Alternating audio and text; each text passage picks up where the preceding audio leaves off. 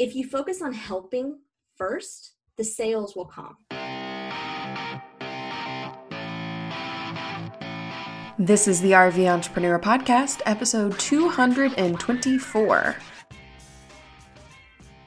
The RV Entrepreneur is a weekly show sharing stories of travelers running a business on the road, and you heard it here first.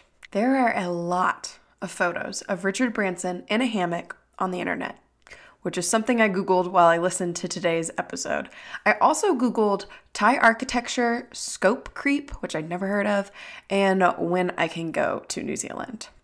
But the heart of today's episode is all about content marketing for your business. Heath is chatting with Liz of Pop Digital Media. Liz runs her digital marketing company with her husband, Josh, and digital marketing covers so many things. We've had a ton of marketers over the past 5 years on this podcast, but one thing that Liz points out that we've seen is that because marketing is so broad, you can find the most success as a marketer by really focusing on one aspect of marketing. And for Liz, that's content marketing, or as we like to call it, playing the long game.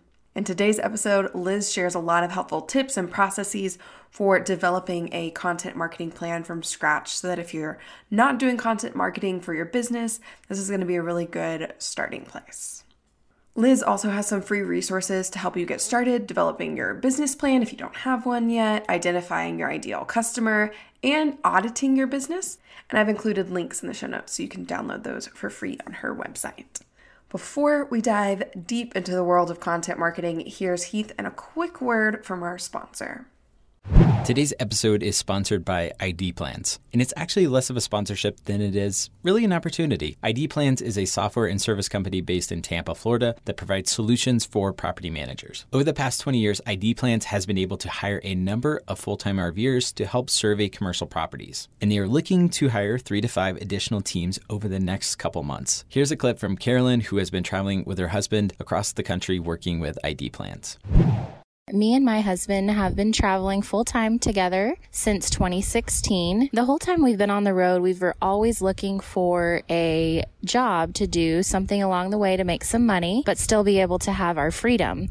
We tried several different work camping positions, and we realized that that was not a good way to make money. It was a great way to meet people, but the money was just not there. So we stumbled across ID Plans about 1.5 years ago. And since we've worked for the company, it has changed our lives. We love working for ID Plans. We get to set our own schedule and we get paid to travel across the U.S. It's such a great opportunity. Over the last few years, I've seen a lot of companies hire RVers for different types of short and longer term jobs. And I can honestly say that this is one that almost immediately after getting trained, you can make a near full-time income while also still having another side hustle or business to do on the road. You'll receive training for their software, be able to park your RV right on the job sites, and run the entire operation from your RV. If you want to learn more, you can send an email to rvjobs@idplans.com. That is rvjobs@idplans.com.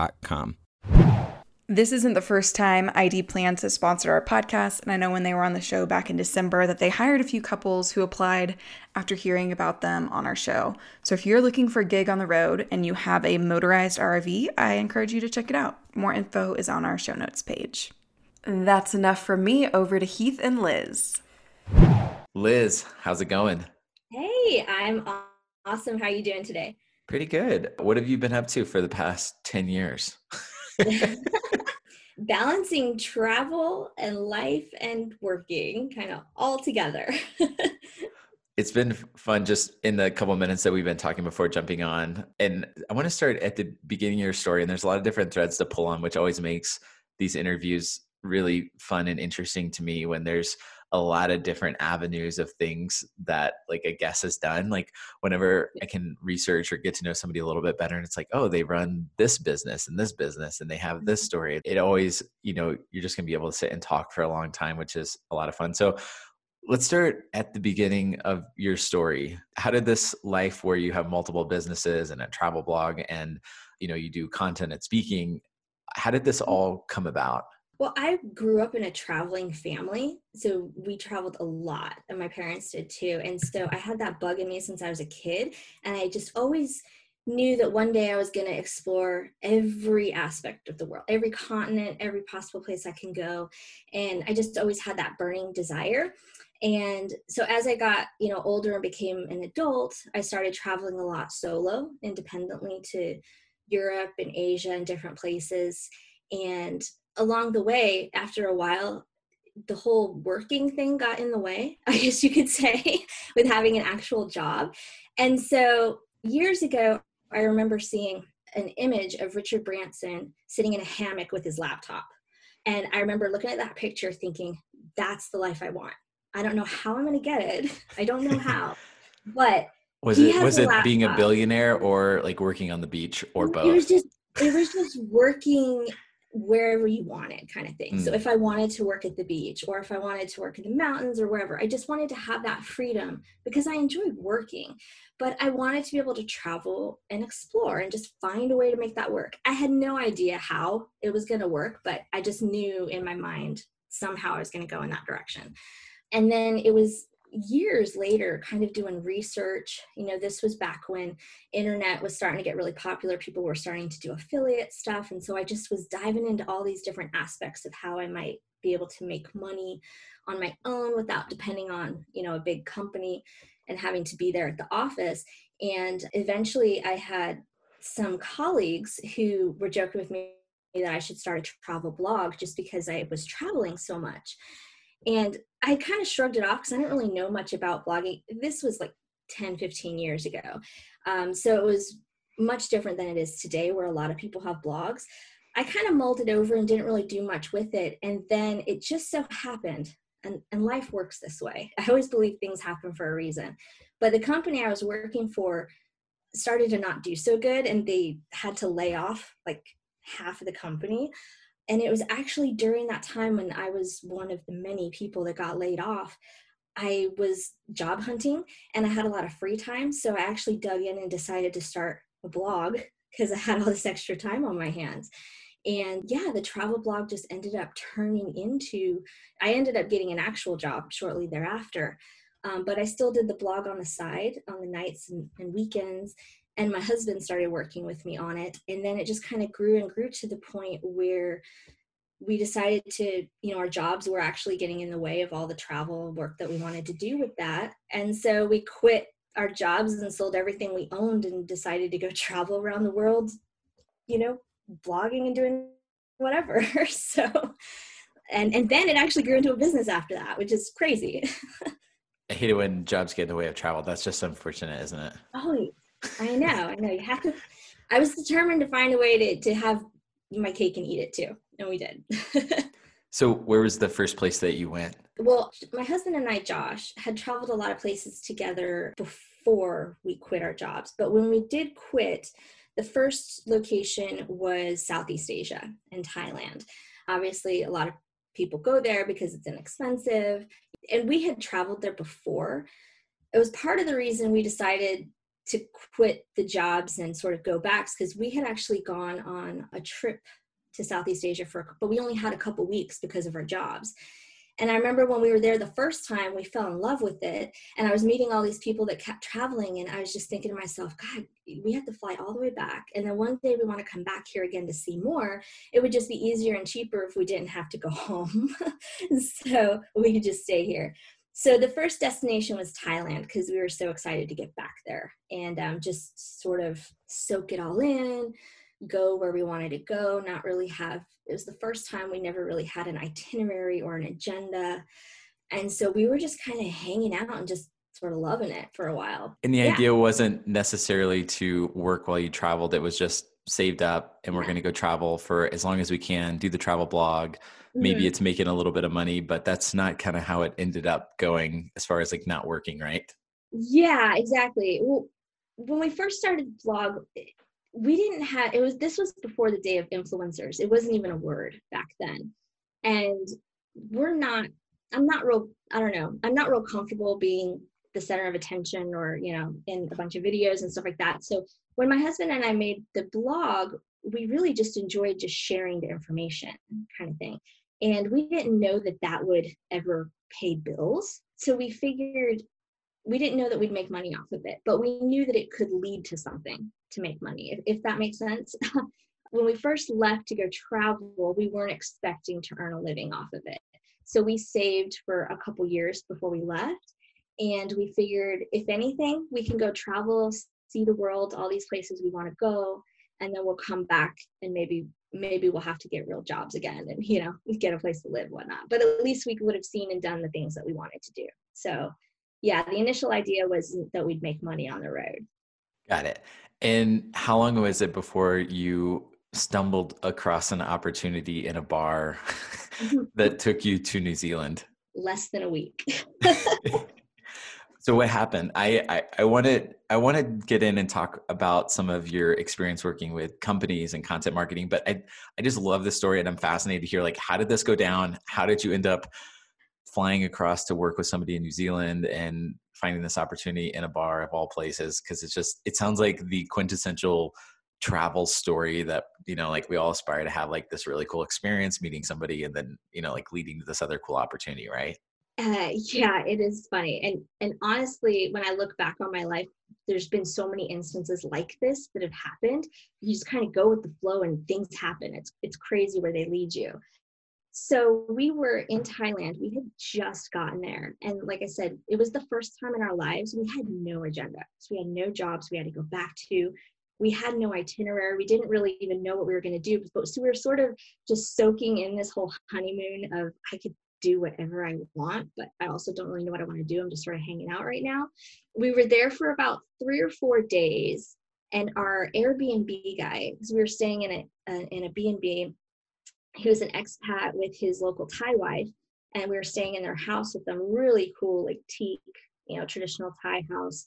And this guy was so connected. He knew this monk that had this crazy story. He's like, let me introduce you to that guy. Let me introduce you to this guy. So he was very social, and he was just introducing us to all these people. And he also owned a bar that was a block or so from his house. So he would sit, tell us in the evenings, just come and hang out at the bar with us. So we would go and hang out there. And I have to give a lot of this credit to my husband, because he is the really extroverted one of us and just talks with everyone.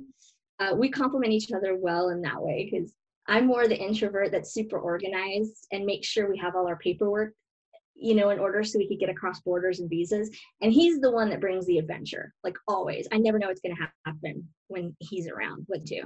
So he was at the bar one night, and he just started talking with this guy, this expat guy, who was there on vacation, and they were chatting about tourism. We both have a background in tourism and hospitality. So they were talking about that. They were talking about Airbnbs, because we were staying there, blah, blah. And eventually the conversation went around to marketing and content and blogs and social, kind of a lot of the things that we do. And this guy, apparently he owned a bed and breakfast in New Zealand, and he rented it out through Airbnb and different platforms. And he was undergoing a rebrand with it and kind of a relaunch of the new, because it had been renovated and stuff. And so my husband was talking with him, and you know how it goes in bars. Sometimes people you don't know if they're being truthful or just, telling a great story or whatever. Yeah. So he didn't have much to believe this guy. Because this guy's like, he was telling him, oh, I own this amazing property. It's in the wine region of New Zealand, and it's perched up on this hill, and it overlooks the vineyards. It's multi-million dollars, floor to ceiling windows. And my husband, Josh, is like, okay, yeah, sure. And then he said, well, you guys, he said, you guys have all this experience, and I just don't understand how any of it works. He said, I need a website. I don't know how to make one. I need this. I need that. He's like, I just don't understand how any of this works. So how about I fly you guys down to help me? What are you guys doing? What's your schedule? And my husband said, well, funny enough, this is the first time in our lives we don't really have an itinerary. We're kind of just here hanging out. So, we're open to whatever. We'd love to go to New Zealand. And so the guy said, okay, great. Well, I'll have my assistant contact you in a couple days. I'm launching it in a couple weeks, so I really need you guys to come down there quick. And so he said, oh, okay, whatever. They're kind of having a few beers, and just chit-chatting. And the next thing we know, a couple days later, we get an email from his assistant, and she's booking our flights. And like 3 days later, we were on a plane to New Zealand, just totally out of nowhere, to go do all the marketing for this guy in New Zealand. So yeah, that's how we Wow. got our first client.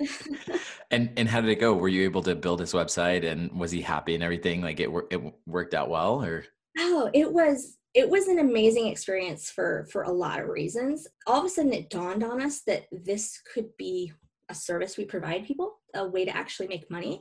But because we hadn't thought of it yet, it was so new to us that we kind of weren't prepared for what was coming our way. I guess you could say. I learned the value of really scoping out a project before you accept it, because when we got there, the needs were so much bigger than what they had initially talked about in the bar. And so So he needed more than just a website? yeah, he needed like everything. He didn't even have a logo. He needed a new logo for it, 'cause he had just, redone all this stuff and wanted to totally relaunch it with a new name. So we needed logos, we needed all kinds of branding guidelines, we needed the website, the social, the content and the blog. And he was even asking for our help in the operations side, because my husband has experience in hospitality and stuff. And so he was hooking us up with local vendors, and we were talking to wineries about getting local wine at his B&B, and that he hooked us up with a guy that ran wine tours, and we went out with him and did a whole experience about wine tours and set that up. So it ended up turning into a huge project. It just was always growing. And so after that experience, it was very much a wake up moment. Like, okay, we need to do a better job at clarifying what the scope of the project is, what the objectives are. Because it was like every day he came back and he came with a new idea. And then we talk Like the about it. definition of scope creep. Oh God. And we didn't, we were kind of coming up with contracts on the fly and all that kind of stuff. So we just, we weren't really prepared for what was coming at us, but it was also a really amazing experience. And we had a lot of fun. We stayed with him for about 2.5 weeks at the B&B doing all this stuff, and just worked like 24/7. And then we were able to take off when we finished. He actually stayed on as a consulting client for about the next year too. But when we finished with the initial project, we were able to go rent an RV and then go explore New Zealand for a couple more weeks while we were there. So in total, we were there for a month. But we basically lived and breathed everything with him for about 2.5 weeks of the project.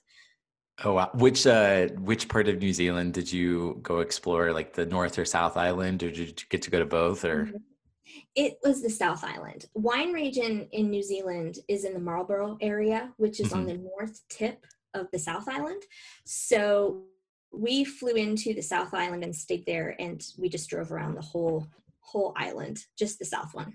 And where was where were a couple spots that stuck out? This is still probably like literally my favorite RV destination we've ever been to. It is the South Island of New Zealand. I mean, we were literally talking yesterday, because we're just kind of dreaming up, like, hey, maybe we can see the light at the end of the tunnel with COVID related things. And like, let's just try to get something on the calendar for some kind of really fun international trip. And I told Alyssa yesterday, I was like, what if we planned a caravan trip to New Zealand next year in like January, February during summer?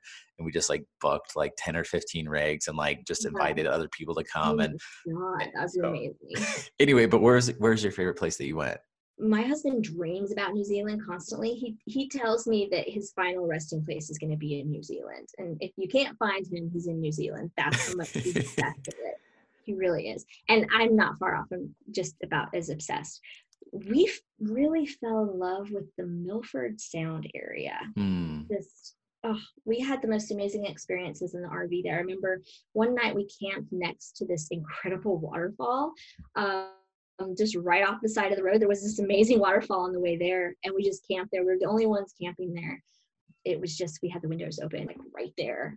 And the next morning we drove the rest of the way to Milford, and there's all these tunnels and things. I don't know, it was just, I remember coming out of this one tunnel on the way to the Sound, and when you came out the tunnel, you were just surrounded by these amazing mountains and waterfalls everywhere, and there were these clouds and mist sort of hovering over them. I mean, it was just spectacular. I think I know which tunnel you're talking about. It's like super long, it's pretty steep, it's like wet and drippy, and then like we come out the other end, and I was pretty stressed, honestly, in that tunnel. It was beautiful, but very stressful. It is stressful too. And they have the little lights, one way at a time or whatever. And when you come out the tunnel, it's just like, It's crazy. Yeah, one of the things I've talked about moving to New Zealand after spending 2 months in an RV there, and the only downside for us is the fact that it's one of the longest flights in the world from I the know. US. And so it's so remote that it's like literally you couldn't get further away from family or friends and things like that. I know. So that would be the downside to that. But okay, so you got this first client and then the light bulb kind of went off and you realize this could be something really meaningful. So Mhm. it seems like that's kind of the trend that you took over the next few years in crafting out your core business with Mhm. the media agency and things like that, right? Yeah, I was. But after we finished in New Zealand, we went back to Southeast Asia, and we were traveling around, and we ended up kind of everywhere we went, just sort of talking with people. You just learn so much by talking with people and being open and friendly and putting yourself out there that we ended up picking up clients all around the different hotels we were staying at. We would work with them, and everyone had different needs, which was really cool because we learned, different things that we liked doing or didn't like doing. We enjoy really training and coaching and helping people to understand the whole digital landscape and to kind of break it down so it's not so overwhelming and help them to figure out where they can participate in the way that gives them the most value, because most people and most companies don't have unlimited resources, so they can't do everything, and they get a little overwhelmed sometimes when they start to dig into it. So we would put together sometimes some training materials or just help coach them and help explain to them how they could implement some of these things within their business. So we did a lot of that, and just kind of traveled around picking up different clients. And we ended up we traveled around for a good 3 years outside the States before we came back. And right before we came back to the States, because we were kind of missing home and wanted to come back to see family, 3 years is a long time to be gone. We'd actually, through some mutual connections, and we ended up picking up some pretty big clients before we came back. So that was kind of nice. It kind of took the business on a more stable trajectory, I guess you can say, with some longer term clients that we've still been with now around 6 years later. Wow. So really you stepped out, you started doing the blog, kind of built the skills in social media and things like that, got your first client, realized the potential. Like, can you talk through some of the evolution between like getting that early client? Because I remember our first client it was a similar thing. Like we hit the road and I got one job and working full time for some like an author, helping him launch his book. It was kind of like a friend of a friend. And then Mhm. the first like actual client we got, it was very similar story with the scope creep. We bid it out, and I remember we were on the road to Alaska in the RV, and I just like sent him back the bid, and he accepted. And it was $1,400 for a 3-month project where we were also going to fly out to San Diego on our own dime from Texas. It's like, there's no way Yeah. we made any money whatsoever on it. But Yeah. the learning that we got from that was really valuable, and it ended up like doing a good job and getting referrals for other clients. And so, and then over the years, there was a lot of like, I guess, inflection points where we kind of realized more and more where we can solve people's needs the best and like how to price those projects, how to bid them out correctly and things like that. So can you talk through some of that evolution between that first client in New Zealand and where you're at now with taking on larger contracts that are spanning multiple years? Because I think there's a lot of things that probably happen in that range that are really meaningful for people to take and apply to their own service-based business. Yeah, I think it's at the beginning we didn't quite know what area we wanted to specialize in because digital marketing is so expansive. There's so many different areas, and it's impossible to be a total expert in every single area. You can be a generalist and know a little about this and that, but it's really hard to be a total expert in everything. So in the beginning, we were doing more of the generalist sort of approach, because as we were meeting new clients, everyone had different needs. So we would kind of tailor what we do to their needs. But as we grew, we realized we needed to be a little bit more focused, at least in one area. So we really started to target more on the content. And because we had a lot of experience in content strategy and development and executing it, we felt like we could provide a lot more value in that space. And as it turned out, kind of around that same time we came to that realization, we actually got approached by a company who we had some mutual contacts with, and we knew them. We used to work with some other people that they knew over in Asia. And they reached out to us and they said, we have this new business we want to launch. And we know that we're going to need a lot of content and we have no idea how to tackle that. So that was really perfect timing for us, because we could come in and say, hey, well, this is, exactly sort of what we specialize in. So we really positioned it like that and kind of bid out the project like that, mostly for content strategy and content support. But their needs were a little bigger than that as well, than just content, because as you know, everything in marketing is sort of tied to each other. Because we realized they didn't have a good website, and your website's really critical to being able to deliver that content. So we needed to tackle that. And then there was other things like social and things like that they didn't have. So we ended up taking on kind of a lot of the areas of marketing for them, but our main core area was that content and content strategy. And that made it more helpful for us to be able to break down the contract for them and sort of what we were going to provide to them, how many blog posts or videos or, different things that we were working on. So it helped us to structure the business and knowing what costs were going to be involved to create those pieces of content. And then at the end of the months or years where we're able to pull reporting, we're able to show the value of creating those pieces of content in the website traffic or the followers or conversions to, whatever it was we were converting to. So that helped us be able to prove our value over the years so that we could continue to keep working with them. What kind of clients does that look like now? Like what are the types of businesses that you're working with? And like, if you could cherry pick one of them and say, hey, like, here's an interesting way that we've been able to work with this business and develop their content strategy. Like, what is like one of those progressions look like if you're sitting down with the clients working with them, and like what's maybe come out of one of those relationships? Kind of taking a step back, like a lot of people that we've met as part of the RVE community, maybe content is their business. Like maybe they are trying to develop a following audience on YouTube, so it's relevant there. But also, if you have a service-based business on the road or a product that you're trying to sell or drop shipping or whatever you're doing, I'd be interested to kind of hear your framework for sitting down and developing that content plan as it applied to all the clients that you've worked with to date, if that makes sense. Yeah.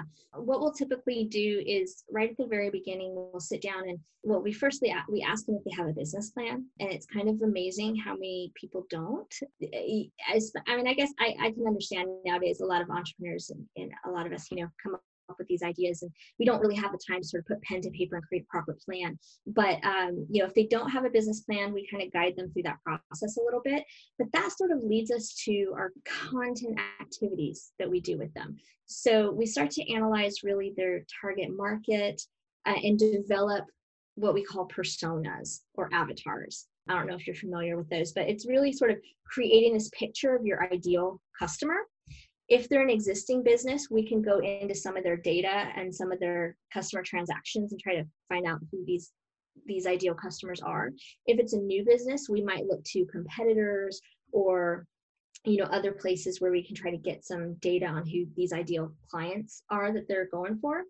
And then from there, we really sort of break it down and try to understand more of what are their specific pain points, their motivations, things like that. And we have some activities that we do with them to really get a clearer picture of that individual and then tie it to the business and their products or services and figure out what type of content can we create to help them on this journey. We really emphasize to our clients, if you focus on helping first, the sales will come. Don't just jump in and try to start sell. Help first. So we look at this ideal customer and say, what are their pain points, their challenges, and how do your products or services help them with that? And then what is their buying journey, from the awareness stage when they're out, online, maybe trying to search and find a solution to a problem, or, because that's most of the reason we go online. We're trying to find answers to questions and solutions to problems. So what is it that they're looking for? And then what type of content can we create that will help them? in that particular stage. And that's really the essence of content marketing. It's using that content to help them, but you're able to get in front of them at that stage of the process and then use the content to help nurture them through the journey. So whether it is just initially getting their awareness and then maybe convincing them, that they need your product or service. And then afterwards, what type of content do you provide to help validate that purchase decision and sort of help them out, and then maybe even turn them into advocates in the future. So it's sort of a whole buyer's journey cycle. And we kind of map all of that out with them. And then from there, we end up getting a huge list, usually, of all this content that can be created, which is amazing, but it's also overwhelming because sometimes I'll look at that list and think, wow, but how the heck am I going to make all of that, But that's usually how the process goes with them. We sort of map out all of those content needs and then, map it to the journey of the customer and then figure out how it needs to get created. When you think about developing those initial projects, one of the things that we've kind of went through in our evolution with Campground Booking is now that we have a larger team and somebody in place that can just focus on content, we just now, after doing a lot of other really direct revenue generating activities, started building out like thoughtful content marketing strategies. So like we sat down at the beginning of Q1, we developed a marketing plan. Alyssa helped. There's a guy named Sean on our team who is his full-time job right now is just writing long form copy on relevant keywords for campgrounds who are looking to buy a reservation software. And so it was like 9 posts a month over the course of the quarter. These are the keywords we want to rank for. But that's also it's not a short return on a lot of times for content. Maybe it can be, but when you sit down with clients, how do you walk them through the timeline and return for content? Because a lot of times, like, it takes time to build that trust or rank on Google or other platforms. So like, a lot of times people might have like an urgency and unrealistic timeline for things like that. So what are your thoughts?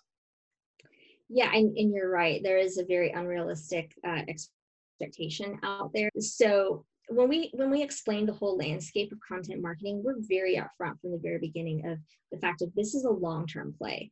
Anything that you're doing as far as Google and organic and SEO and all of this is a long-term play.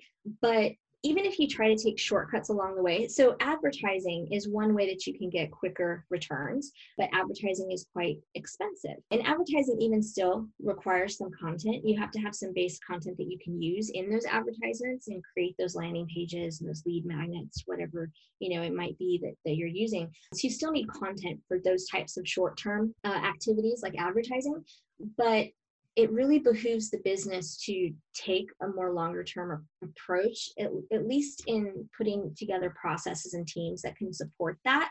Because over time, you're going to want to get away from those more expensive customer acquisition methods like advertising, because it's just so expensive over the long term. So you're going to want to reduce, if possible, your spend on advertising and be able to get more of that organic. So it's sort of a shift. Yes, organic in this content is going to take some time to take off and start ranking on Google. So you can do some short-term, some Facebook ads or Google ads, or, depending on where your audience is, there is some type of advertising you can do, or sponsorships or partnerships with other people and influencers and PR. There's some type of media activities you can do, but you still have to invest in that. What do you think are some of the most common mistakes that people make when they sit down to come up with a content marketing plan? The biggest mistake I see is they go into it and start listing out all the content they want to make versus the content their customers want. Oftentimes there's a difference. Yeah, I talk with a lot of business owners, and some of them might have a lot of ideas. Oh, we could do this, we could do this. And a lot of what I hear is too much of the company talking about themselves. That's one thing. Talking about themselves, and really just, there's a disconnect between the company wants to make this video or wants to talk about this topic versus this is what your audience actually wants to hear or needs to hear from you. Does that make sense? So that's the biggest disconnect I see. And how have you figured out exactly what the audience wants to hear or wants or needs? It goes back to developing those personas those ideal customer profiles that we create in the beginning. If we do a good job in the beginning at mapping those out and doing some research, now sometimes you have to make assumptions. Sometimes you don't know everything. There are places you can go, social media, personal networks and groups, and you can do informal surveys, and things to get data. There's also some research reports that you can buy, too, if that's relevant to your business. So there are some different places we can go to get that data, but sometimes you do have to make some assumptions about what their problems are and what they're looking for. You can also go to Google and, search keywords and stuff to find these things. But basically, if we can do a good job at creating that profile and understanding that customer, their true needs, pain points, things like that, then I can circle back to that anytime the client says, I want to make a video on XYZ. I could kind of bring that out and say, well, how does your customer feel about this? Is that something that they really need? Like, let's look back at what their actual needs are. And then let's make sure that the content resonates with them and touches those needs. I like to try to point them back to that customer at all times. And, sometimes we do have to make assumptions on what they're looking for. So maybe you have to do some testing with some of your content. Maybe you create something and you think that this is really what people are looking for, but maybe it doesn't quite hit the mark. You can kind of get some feedback and see how people respond to it and how popular that blog post is or that video. And maybe you can make some adjustments for the future. So it's not a perfect science by any means. There's a lot of trial and error and, making adjustments along the way. No, that absolutely makes sense. I mean, one of the things that we've done to kind of come up with our initial content strategy plan this year has been, one, we've looked into like Google AdWords Planner. So you can look and see like what search terms is coming up a lot that people are looking for. And the other thing that I've done for campground booking has been getting in Facebook groups with RV park and campground owners and kind of figuring out like, what are the most common questions that they're asking, that they're curious about, that their pain points are? And the chances are like other people are probably searching for those things too. Completely. There's so many places you could go to get that information, and it's going to be a combination of all those places. Social media is these groups are amazing. There's so many different groups that you can jump into and learn from. And we use Google a lot as far as searching keywords and keyword phrases and what people are searching for and trends to try to get an idea of what are some of the associated problems or questions that our audience is bringing up that's tied to whatever product or service or business it is that we're working with. So all of those places are so valuable for getting that. And just people that we know too, though. When I talk to businesses, I'm always kind of curious to see what challenges they're having. So that gives me an idea of, what we could do to help them or to help other businesses like them. It's kind of amazing once you start just digging into your personal network too. There's so many people that might have some of the same problems and challenges too. So they're a great focus group to have as well. One of the things I've heard from a lot of friends who are kind of in the early stage of their business and they have a product or service and it's kind of in its infancy days and they're trying to figure out how they can leverage content is a little bit of overwhelm and trying to think about like, oh, I need to post on Instagram and Facebook and also have a blog and a YouTube channel that I'm doing every day. When somebody comes to you with a problem like that, like how do you work through with them to kind of solve and kind of scale back? Because you can't do everything, especially not right out of the gate with a limited budget and things like that. 100%. Yeah. Everything that you're doing as a business owner is prioritizing your resources, right? So there's always this challenge of balancing how much budget you have, how much time, and resources, and you cannot do everything. You can't be everywhere. So one of the most important things I talk with our clients is figuring out where they need to spend the most time. And it varies depending on their business.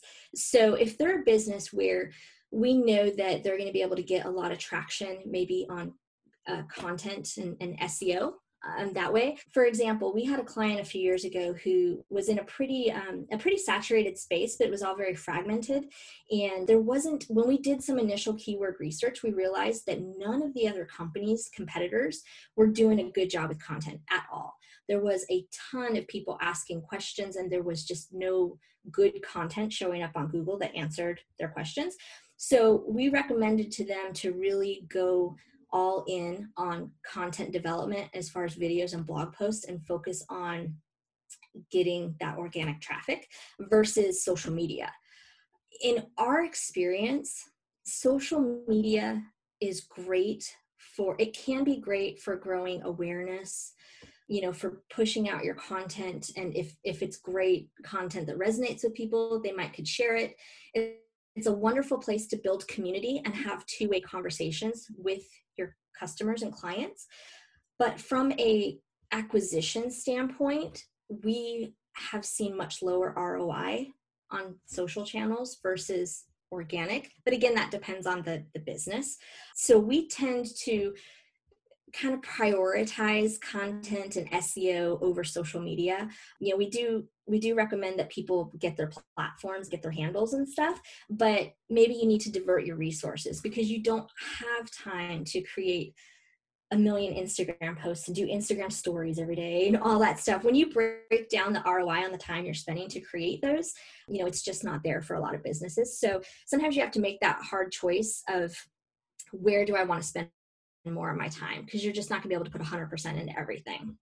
So everyone's formula and mix is a little different where they spend their time and resources. What is one instance that comes to mind when you think about the clients that you've worked with over the last handful of years where the campaign, the content was really good? Just like, I know we've kind of talked like high level, but thinking just kind of specific so somebody can like chew on something, like an example of sitting down, coming up with a content marketing plan with the specific goals and, being able to track, oh, that was meaningful conversions. Is there one that comes to mind? That was a good example or a poor example? A good example. Okay. Okay. Well, one example is, so we have a YouTuber that we work with, and we've known him for a lot of years before he kind of exploded. And he really exploded a few years ago. And he kind of came to us and he said, I have this massive following. I've, all these videos I've created, I'm doing great, but, I'm really nervous because, I'm dependent on YouTube. I don't want to be dependent on YouTube anymore because it's an audience you don't own. You kind of run the risk of any time they could shut that down. So we had talked to him about sort of creating a website and a brand of his own, and then he could sort of convert those people from YouTube into an audience that he actually owns through his website. And so that's going to be a much more meaningful, longer term business model. And he can control that audience versus YouTube. He can't control their algorithms, all that stuff. So we needed to find a way. So we looked at some of his videos and his content, and it's a lot about markets and bargaining. So he did a little bit of research and his community and found out that they wanted to know some specific details about bargaining in a handful of these Asian markets in particular that were really popular. So what he did is he created a sort of a lead magnet resource that was about specific tips for each one of these markets. And then he started to put that out in his next couple videos and encouraged people to go and get that. We put that on the website, and then that was able to, and we had already built his website and put some initial pages and content on there. And so that was a really great way to be able to track how many conversions he got from that lead magnet that he put out in his YouTube video. And then he was able to convert them onto his website and turn them into users. And we got probably, I want to say within the first video, he was able to grow his mailing list by like 10,000 people. Wow. right away. And so we started doing that in some of the other videos and coming up with some new lead magnets. And then once he had them on the site, then we'd introduced them to the site from his YouTube channel. And then we started creating different pieces of content on his site about, bargaining, different types of tips they might want to know, scams to avoid in the markets and things like that. And then he was able to use his YouTube channel as a way to promote that website and drive traffic back to that website. And now we can track those users coming over, and he has them on his mailing list now, so he can push content to them that way and not have to always depend on YouTube and its algorithms and all that. I think that is a great example. Some of our friends Kara and Nate that are YouTubers have done a really good job of that. Like, basically building up really applicable specific things on their blog and curating content to go on there so that they're able to kind of translate and own more of that audience. Cause like you said, YouTube could change its algorithm on any given day. So being able to own that email list and the direct relationship with those customers is really important. And a lot of times, depending on the platform as well, it's like it may be harder to put a buy button or something like that versus an email. It can be a bit more captive audience, right? Exactly. Yeah, exactly. We've talked with a lot of people over the years, especially recently, who are growing their businesses on Instagram and stuff as well.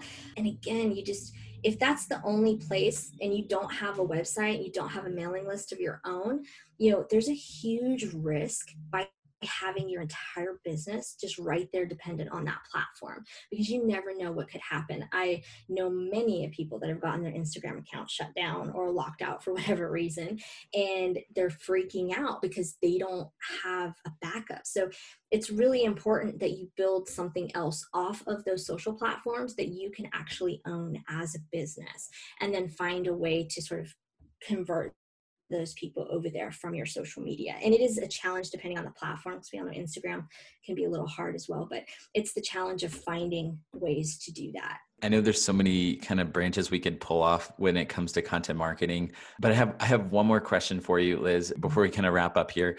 If somebody's wanting to get content, just get started with content marketing strategy, and they're kind of listening to some of this, doing research, and it's a little intimidating, like what's one piece of advice you would give to somebody who's just wanting to get started?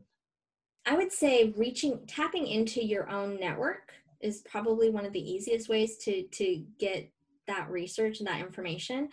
Your own personal networks, social media groups and things like that, people that just talk to them and just start to digest some of that information they're giving to you, and really try to map out that ideal customer profile, that persona, as we say.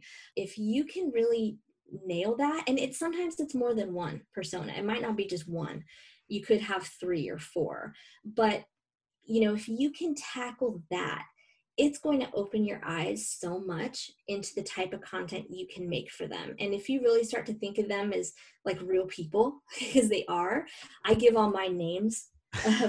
So I have different names for different people and stuff. And when I have a conversation of, if we need to create a piece of content, I will actually refer to that profile by the customer's name, by whatever the made up name is. Okay. And say, what does he think about this piece of content? How does it help Joe? Does it help Joe? Maybe it doesn't. So the more you really create those sort of personas, they take on a life of their own, but it's hugely helpful when it comes to creating the content and just, making those decisions sort of through their lens as opposed to your own lens. I love the idea of giving them specific names. Yeah. Yeah, we like to go with different themes sometimes. So I have one client, we have 5 personas for them, and they're all starting with letter J, and we have like little funny descriptors to describe them. One of them's Joe is the perpetual traveler. He's like very laid back and kind of just go with the flow thing. So there's certain things that he cares about and certain things that he needs or wants and pain points that he has, versus, Jessica is like, the 20 something who just broke up with her boyfriend, who's like lost in life and trying to find the next, so you kind of create this whole backstory for them, but it really helps you figure out all the different pain points and ways that you can help them. And yeah, anytime, if that particular client, we had some challenges where sometimes leadership has like the next great idea for a video. They'll be like, oh, I have a great idea for a video you should make. And sometimes it's a challenge when you try to you don't want to shut them down, but if I know that that's really not something that'll resonate with the audience, again, we always bust out those personas and we go over them with them and say, what does Joe really think of that idea? And we, try to get them to come back to the realization of it's not about them, it's about their customers. That is a great point. And I could talk about this for a lot longer, Liz, but I want to say thank you so much for coming on the podcast. And if there's a good place for people to connect with you online, either on the travel blog or your agency website, where would that be? Yeah, well, the agency website is popdigitalmedia.com. They can go there, and we're very active on our travel blog and our social too. Our travel blog's Peanuts or Pretzels, so you I can love find it. us there as well. Awesome. Thank you so much, Liz, for coming on the podcast. Thank you. I appreciate you having me. Thank you, Liz, for coming on the show, and thank you guys for listening. For notes from today's episode and links, check out our show notes in your podcasting app or at heathandalyssa.com. Thanks again to ID Plans for sponsoring today's episode, and we'll see you next time on the RV Entrepreneur Podcast.